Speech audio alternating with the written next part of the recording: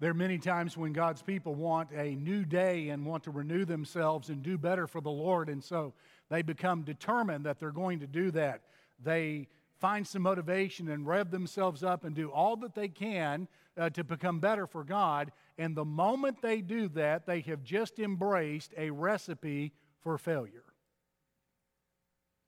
Every bit of that is focused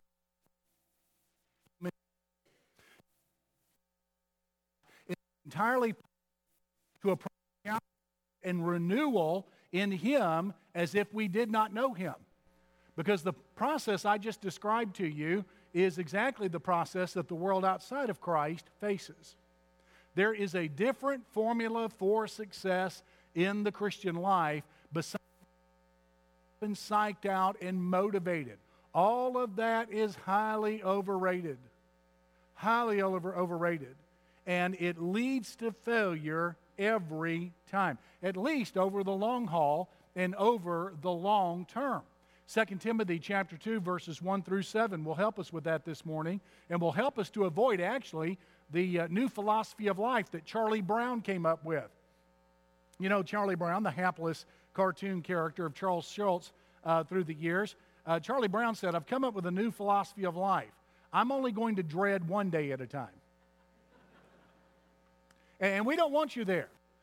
We believe that more and more of God's people need to stop enduring their Christianity, and they need to begin to enjoy their Christianity and their walk with God. In 2 Timothy chapter 2, because here the Apostle Paul commends God's grace as the way to do something effective and right for God. Beginning in chapter 2 and verse number 1, he said, "Therefore, my son, be strong in the grace that is in Christ Jesus. And the things that you have heard from me among many witnesses, commit these to faithful men who will be able to teach others also. Therefore, you must endure hardship as a good soldier of Jesus Christ. No one engaged in warfare entangles himself with the affairs of this life, that he may please him who enlisted him as a soldier. And also, if anyone competes in athletics, he's not crowned unless he competes according to the rules. The hardworking farmer must first be the first to partake of crops. Consider what I say, and may the Lord give you understanding in all things." You know something? It's time that we do something effective and right for God, and how to do that is found in this passage. Paul commends God's grace as the way to be effective and right for and with God. And there are three truths I want you to take from this. And the first is this: God's Son destroys grace. God's Son destroys grace. Now, the chapter division here does not need to keep us from the context, and that is, beginning in verse number 13 of the previous chapter, the Apostle Paul has said to Timothy, "Hold fast, and I want you to keep what's been given to you. No matter the opposition, no matter the difficulty, no matter the dangers, this challenge, no matter how much people may or may not like it, I want you to be faithful, hold fast, and stand firm." Now, Hermogenes and Phygellus, who are mentioned here in the text, failed to do so. But Onesiphorus did so. And then he transitions to chapter 2, verse 1. And he says, as literally in the text, "As for you, Timothy, my son, be strong in the grace of..." More like Onesiphorus and less like the unfaithful Phygellus and Hermogenes. Hold fast and keep the truth that was delivered to you. And here's how you're going to do it.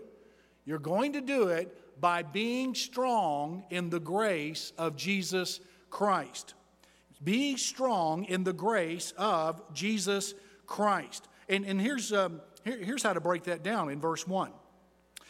Be strong in the grace that is in Christ Jesus. The meaning of grace. What in the world is the meaning of grace? Well, grace happens to be that inexhaustible supply of God's goodness that He especially directs to sinners. Every time you think about grace, you need to think that it's inexhaustible, it's abundant in supply, and it is directed only at sinners. There are sinners, they're in desperate need of the intervention of God, and God gives it, whatever they need, when they trust Him.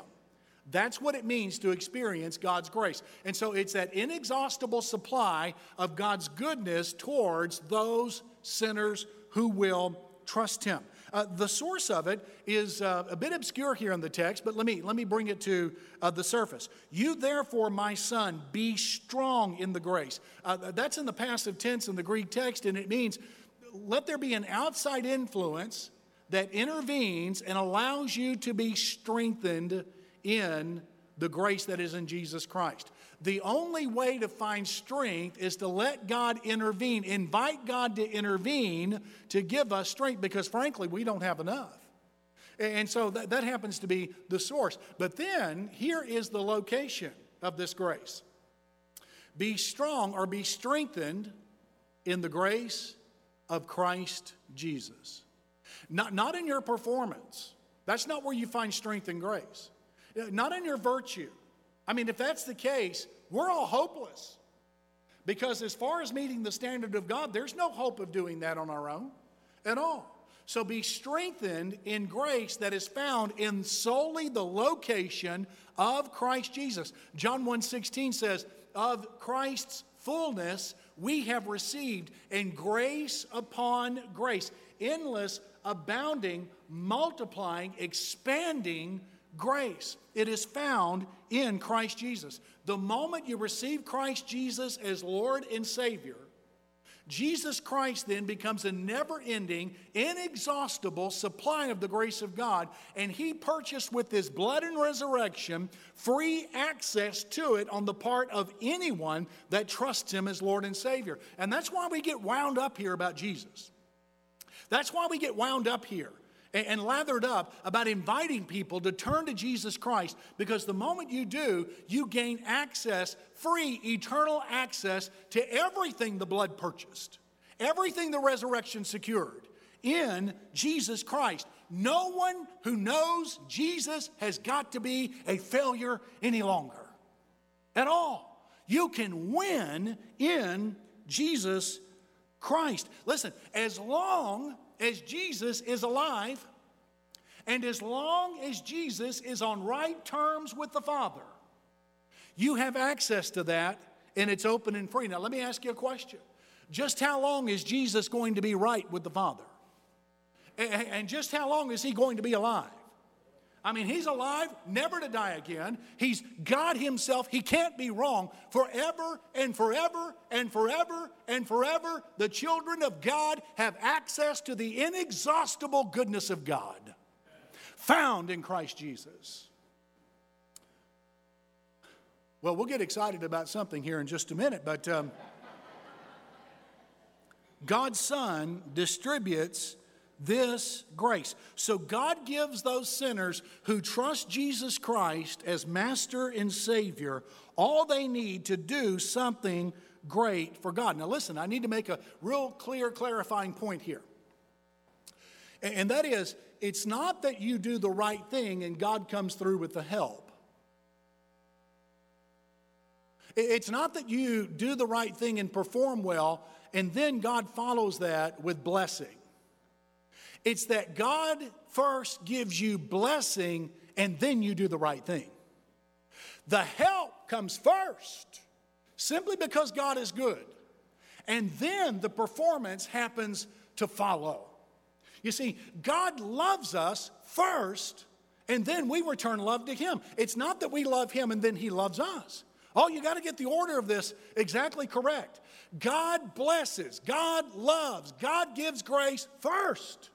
And then, and only then, are we enabled then to do the right thing that's effective for God. And so, whenever you're considering this, you don't look to yourself.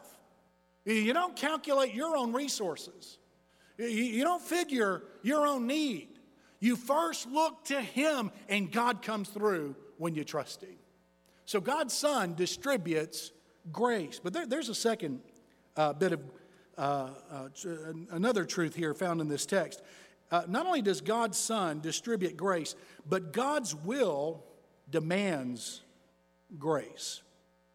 God's will demands grace. Now, what happens too often is that there are folks who know Christ and they struggle and they don't understand chapter 2, verse 1, or the Bible teaching on grace, and they continue to fail and fall to temptation.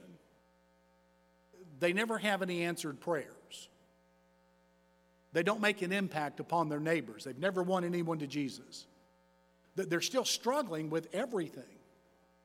And without that experience of grace, here's what will happen. They will begin to settle and lower their expectations for themselves and completely eliminate any hope of ever having victory in their own lives. That they'll never consider it. And so essentially, quietly, desperately, they will live a life that is no different from anyone else in the world, except they attend church and others don't. I don't know about you, but I could hardly live that way. How about you? I want to see a win. I want to see a victory. I want to see something happen in life where Jesus Christ gets the credit because only He could pull it off. And that in the life of the people of God. And that's what God intended whenever He brought you to Jesus Christ, if indeed you have come. And so God's will actually demands grace. Look here. Here's His will.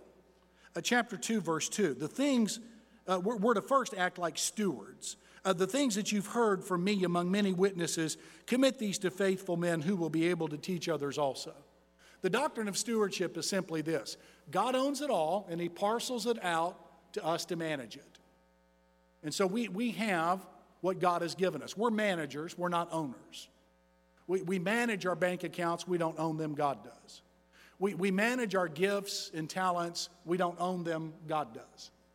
And this is what we do as stewards or managers. We manage things the way the owner wants them managed. That's true about everything. And it is one of the most necessary and urgent doctrines that the world really needs to understand.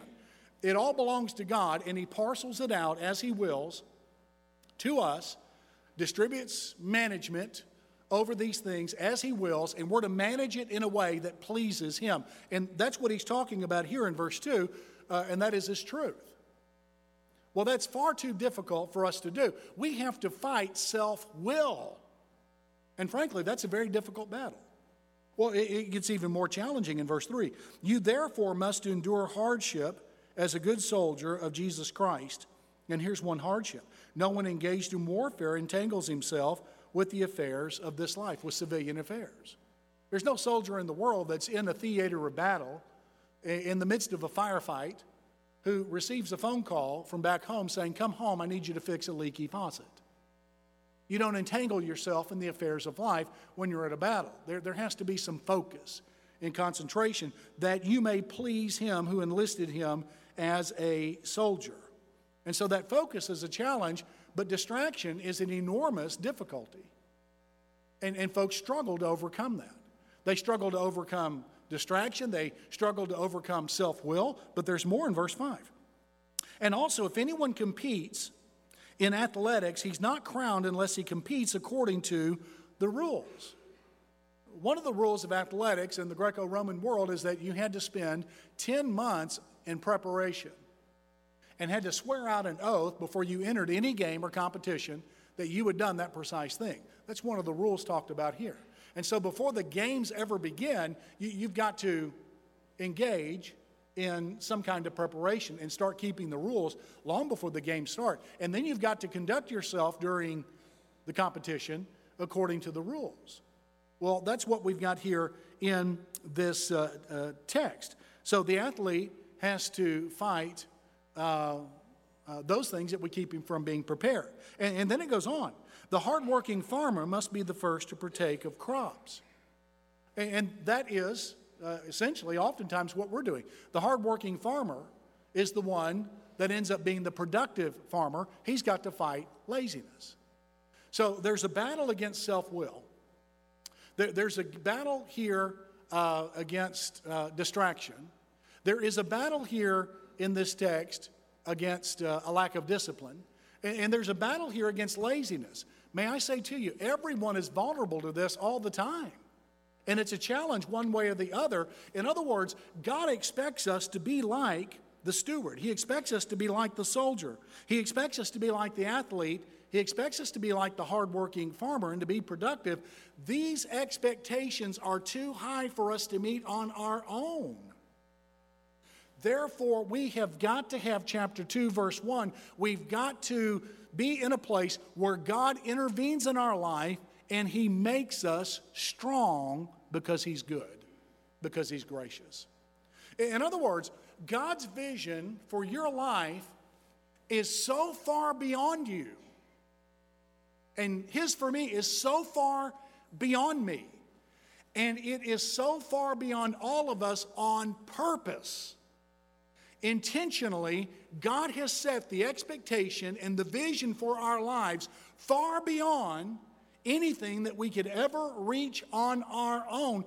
And you know why? Because it drives us to Him, number one. Number two, it sets us up for great works that magnify Jesus. And then third, whenever those great works are done, no one's going to give us credit, that's for sure. He's getting it. His Son is beautified. His Son is magnified. His Son is exalted because once again, Jesus has intervened in the life of a believing sinner and done something great in his or her life. So God's will demands grace. God's Son distributes it. And then there's a third truth in the text, and that is God's promise delivers grace. God's promise delivers grace. People are weary of failure. People are weary of succumbing to the same temptations over and over again. They're like the woman I know who went to Whole Foods and purchased apples for $30 and dropped both of them on their way home. They're spending too much emotion and thinking and energy on failure, and they want to have some victory. They see the promises of Scripture and they need more, and what is needed is the grace of God. And Paul here, in a comment that frankly most people overlook, really gives us the key to ascertaining and accessing the grace of God. Consider what I say, and may the Lord give you understanding in all things. Consider what I'm saying here in verses 1 through 6. And the Lord will give you understanding about grace, and that's the key. Those who experience God's intervening, victorious grace are those who consider. They stop long enough to think through, to reflect upon, to meditate through, to read of, and to pray through the grace of God. That's what they do. They're people who center themselves frequently, constantly, through the weeks and months, years and decades, in a time every day where they consider these things. That is the key to victory. Now, when he says consider, he says it in such a way where he wants us to start considering and continue to consider and constantly think through what is taking place here. So those who do something great and right for God are those who consider Him. They experience the intervening grace of God whenever they consider and interact with God, and then the Lord gives them understanding in these things. Jeremiah 29:13, He promises, "Then you will seek me and find me when you search for me with all your heart." Jesus said, "Blessed are those who hunger and thirst for righteousness, for they shall be filled." James 4:8 says that if we draw near to God, He will draw near to us. Now, I am so glad that when I was younger, I was taught these principles. I mean, it wasn't but moments after my baptism. My church had me involved in something I want you to be involved in on Sunday nights. And I went through 3 training strategies my senior year in high school to learn to walk with God. And lay people taught me how to walk with God. Opened up the Bible and showed me how to consider the grace of God on a daily basis and receive His strength. So in the morning, I get up and I read the passage, and I'm looking for the promises of God. And I'm asking God to come through, because the day is far more than I could ever bear. Far more. And by the way, that's the best place to begin. Just go ahead and assume this day is going to be far more than I could ever bear. And if I'm going to bear it, it's only going to be because God has intervened in me and done something in me. And so I start the day and I look through the Word of God, and then I start praying through what I've read there. And then I go through a prayer list, and at the start of that prayer list, I see a thing there called confession. And if I've offended God or anyone else, I try to clear that up. But it's also a confession of my need. And I tell God, God, I can't do it. I can't make it on my own. This day is fraught with dangers, toils, and snares, and it's only grace that's going to get me home and in the right place. God, I've got to have you come through. And I must tell you, I've been doing this nearly every day since 1982, and God has not failed. God never fails a humble, seeking heart. God never has. God never will. Now, with new converts, what I encourage them to do is start reading either the Gospel of Matthew or the Gospel of John, one chapter a day, and read through it slowly. Maybe read it a couple of times. And watch what God draws your attention through. And pray to God about those things. But then pray through the chapter itself as well, and ask God to wield it to your heart. And here's what you're aiming for. Here's what you're aiming for. Every decision, God, I can't, but you can, so I'm going to trust you. Every task, God, I can't, you can, I trust you. Every challenge, God, I can't, you can, I trust you. And then it's up to God to come through. It's up to God to act. And He has put His good name behind it. And folks, trust me, God deserves that good name He's got, because He comes through every time. And He's good to do it. Now, He oftentimes doesn't do it by blowing a trumpet blast and calling attention to Himself. That's what you and I are for. We call attention to Him. But God comes through. I can't, oh God, but you can, and so I trust you. You know, that's how you start a walk with Jesus Christ. Jesus said, blessed are the poor in spirit, the busted, the bankrupt, the overdrawn in spirit. For theirs is the kingdom of heaven. That's how you begin a walk with God. You come before Him and you just admit, I don't have what it takes to have a walk with God. But Jesus can make up for my lack. And that's why I come. So I can't, but God, you can. You're able. You're able to do exceedingly abundantly above all that I ask or think. This can be a moment of victory. You can start a walk with Jesus.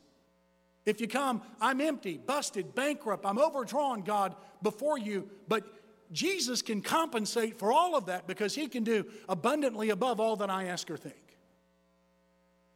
And so I can't, you can, I trust you. Trust in the Lord with all your heart and lean not on your own understanding.